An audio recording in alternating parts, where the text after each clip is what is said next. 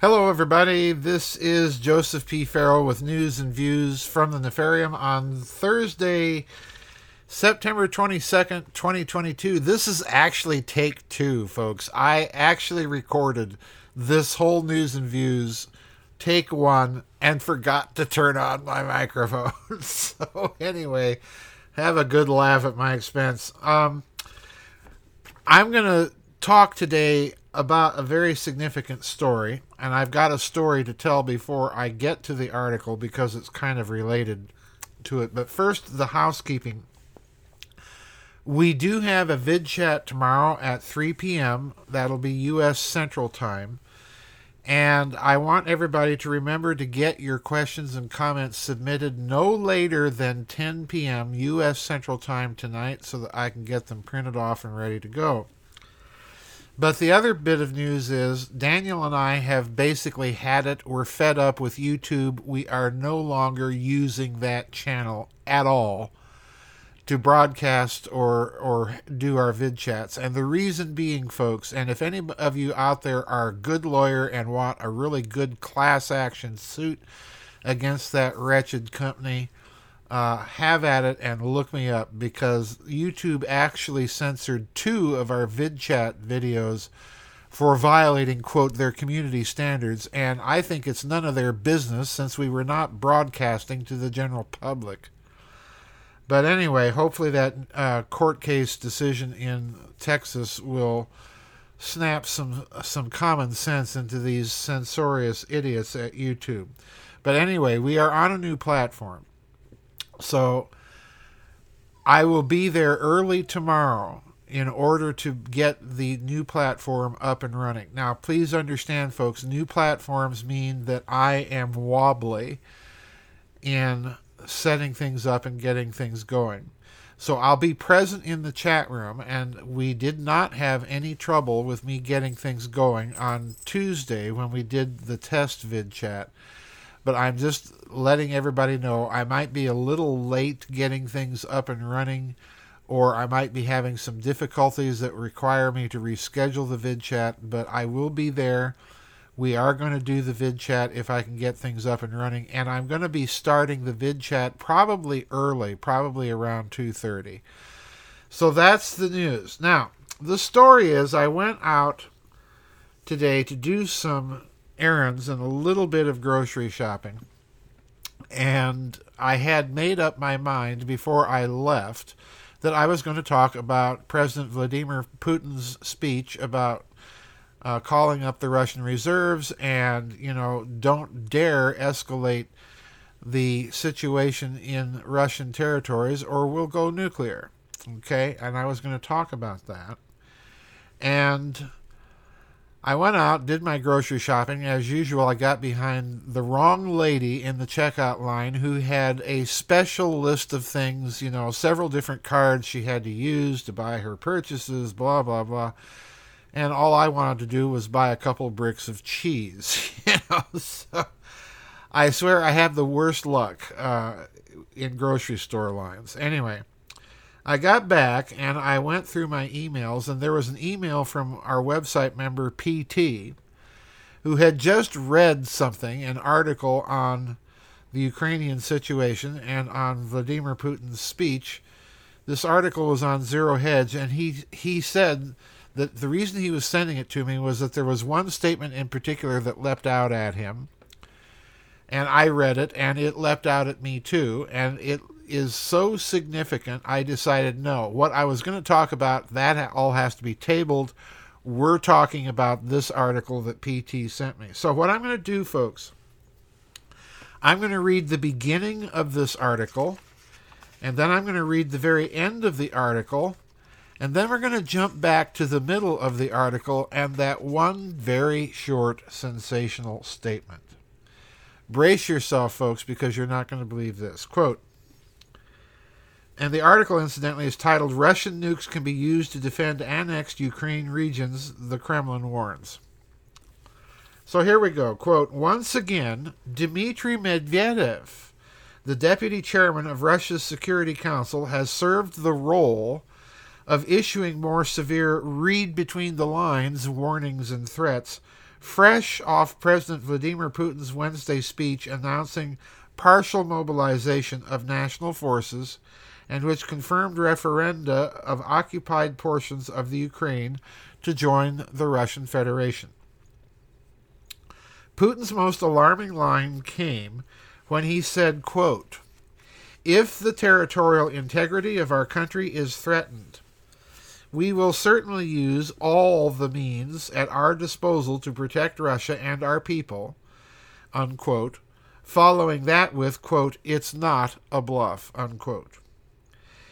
He had also stressed Moscow is ready to use, quote, "all available," unquote, means to protect its, quote, "territorial integrity," unquote. Medvedev has taken the president's words further in Thursday's statements, that's today, folks, stressing that regarding Russian seized territory and the move to vote in several areas. Now, these are votes for these regions to formally petition and then join the Russian Federation, including the LPR, DPR, Kherson, and Zaporozhye regions, quote, "there is no going back," unquote, and that even a nuclear option could be on the table. Now I'm skipping to the end of the article. To review the past 48 hours of Kremlin decision-making, which is poised to escalate this war even further, here is the logical course of what just got enacted in the call-up of some 300,000 reservists. Conscripts were previously told they won't be sent to the Ukraine to fight because they are stationed to defend inside of Russia. Ukrainian-held territories are now about to vote to join the Russian Federation. When these territories join Russia, then they are inside Russia. They are Russian oblasts, and attempts to defend formerly Ukrainian territory would then mark an invasion of Russian territory supported by NATO equipment. Thus, Medvedev's warning of willingness to use nukes covers these territories inside the Ukraine. Putin's emphasis of "this is not a bluff" notwithstanding, some analysts say this is all about posturing in order to scare NATO away from escalation.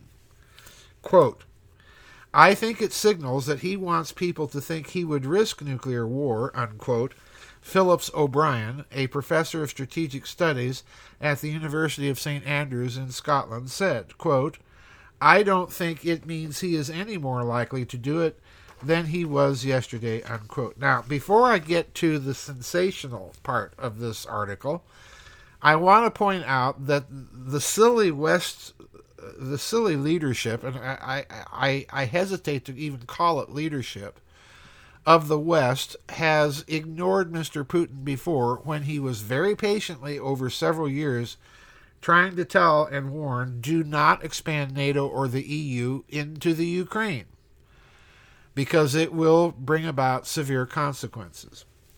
Everybody thought he was bluffing, and so here we are. Now, I am not suggesting for a moment that any Western power or leader appease Mr. Putin. But on the other hand, I'm not suggesting that we go out of our way to prod and poke the Russian bear, as this country and other Western countries have done with respect to the post-Maidan coup Ukraine. This was clearly, in my opinion, you may disagree with me and that's fine, this was clearly a Western provocation of Russia. And I think we need to take these warnings of not escalating further very seriously, because it's very clear from Mr. Putin's actions recently that he's intending, if necessary, to escalate just as much as NATO intends to do. All right? The other thing that I think he's really trying to say is, if you do escalate, then don't be surprised if the gloves come off and we just go in and basically annex the rest of the Ukraine. But the real news here is in the middle of this article, and it's a very short statement, and I want you to listen now very, very carefully. Quote, the Donbass, that is to say, the Donetsk and Luhansk republics and other territories, will be accepted into Russia, unquote, Medvedev posted on Telegram. That's when the former president and top national security official doubled down on Putin's nuclear warning, stating, quote, Russia has announced that not only mobilization capabilities, but also any Russian weapons, including strategic nuclear weapons and weapons based on new principles, could be used for such protection, unquote. That's the jaw dropper. Because I don't know, friends, if you recall, it was the same Dmitry Medvedev who a month before the Chelyabinsk incident, remember that? The meteor that was filmed streaking over the Russian city of Chelyabinsk a few years ago? A month earlier, it was the same Dmitry Medvedev who had gone on Russian television, and the whole purpose of the interview was to plea for an international asteroid defense system. And Mr. Medvedev then went on to state that if Russia did not get cooperation in building out such a system, then Russia would just have to go ahead and build its own. And then the reporter interviewing him asked, well, how are we going to be able to take out an asteroid? And Medvedev remained very calm. He kind of smiled and said, well, we could always use some of our thermonuclear missiles. And then he paused and then added, and we have other means of doing so. And he never elaborated on that. So on two occasions now, one regarding asteroid defense and the other regarding the Ukraine, Mr. Medvedev has suggested that Russia has other types of weapons available. And please understand, in the context in which he's speaking in this instance, in the case of the Ukraine, he's talking about strategic nuclear weapons and, quote, weapons based on new principles. In other words, the context here for the weapons based on new principles is of weapons that are capable of strategic offensive destruction. In other words, they're capable of mass destruction. Now, I want you to table that for a moment, and then we're going to go to former President Trump, and also to one of those episodes that involved one of his generals after a typical North Korean saber-rattling episode. On a couple of occasions, you'll recall that President Trump gave indication that the United States had other kinds of weapons than nuclear weapons and really didn't even need to use nuclear weapons at all. And again, the lamestream propaganda media in the West did not pick up on that story nor care to speculate as to what that statement might mean. Then there was a press conference after a recent North Korean episode. I believe it was General Milley that was giving this press conference. But at the end of the press conference, as it was breaking up, a reporter made sure to ask him, and to be heard by everybody asking him, if you say all options are on the table, does that include kinetic weapons? And the general's response was a simple yes. Now, I suspect, folks, that if there is a weapons system, being a genuine one, and of course great powers all the time will suggest that they have top secret, super secret weapons, and they may not really have them, but they suggest that they do to make an opponent pause and to reconsider their decision-making processes. But in some instances, a great power will have a secret weapon, and it will never let on that it does, and that secret weapon can influence the outcome of military operations. I'm thinking in particular of World War I, when Germany had those gigantic siege guns that they had managed to make road mobile. that they used to smash the fortresses in Belgium that allowed the German army to go sweeping into northern France at the outset of World War I. No siege guns, those armies would have been delayed much, much longer than they actually were. So secret weapons can influence the course of military operations. Now, I'm suggesting here that in Russia's case, they're not bluffing. And the reason why I don't think they're bluffing is going back to the Cold War, the Soviets did deploy hunter-killer satellites of two types. The first type was a satellite that was designed simply to slam into another satellite and destroy it. The second type of satellite actually used kinetic weapons. It basically was throwing cannonballs at another satellite in space, or rather projecting cannonballs at another satellite in space. So that's a kinetic weapon.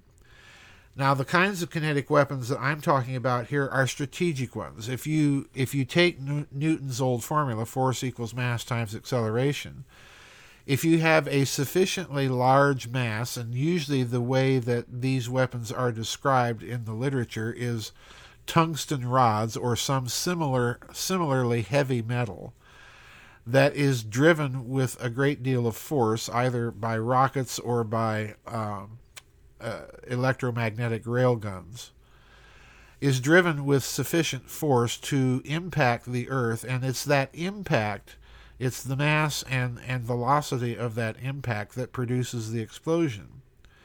And these explosions can be of a size of a nuclear weapon, of a small nuclear weapon.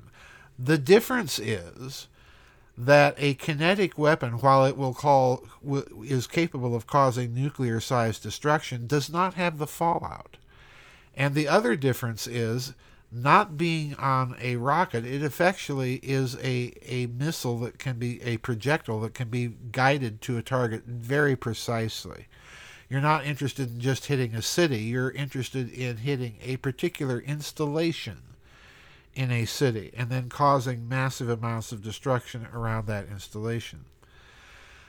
I suspect, folks, that such a weapon may have actually already been used. If you go to my website and use the search engine for the chemical plant explosion at Tianjin in China a few years ago that was outside of Beijing, you recall that the devastation from that explosion was quite significant, but that the crater it left was very narrow and very deep. In other words, it was not the kind of crater you would normally expect from a chemical explosion, which should have been rather wide but rather shallow.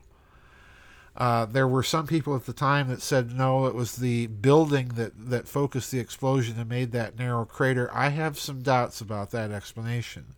I think it's entirely possible that very narrow, deep crater that left all that destruction around that chemical plant may have been a chemical weapon, or pardon me, a kinetic weapon.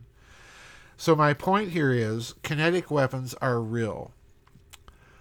Whether or not the Russians have actually deployed something like that, well, in a certain sense, they already have, and they did it during the 1970s and early 80s during the height of the Cold War. So it's not something, the concept itself is not out of their reach, nor is the basic technology of doing so. Scale it up and you've got a strategic weapon. Does the United States have that capability?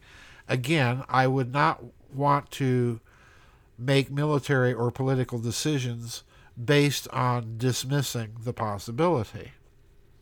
So I think Mr. Medvedev just sent another warning. And incidentally, it's significant that Medvedev was the one that suggested other means of taking out asteroids, which again, a kinetic weapon could certainly do.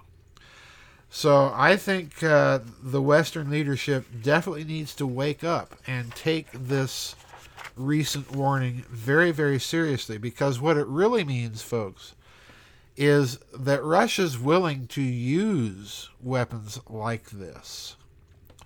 And that means that you're not even really dealing with a nuclear war anymore. You're dealing with nuclear war levels of destruction, but you're not dealing with the fallout aftermath.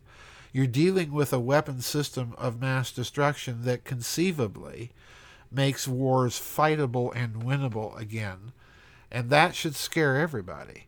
And let's not forget that on top of that, Russia has also deployed nuclear weapons, strategic nuclear weapons recently, that are at least a generation ahead of anything in the known American or Western European arsenals.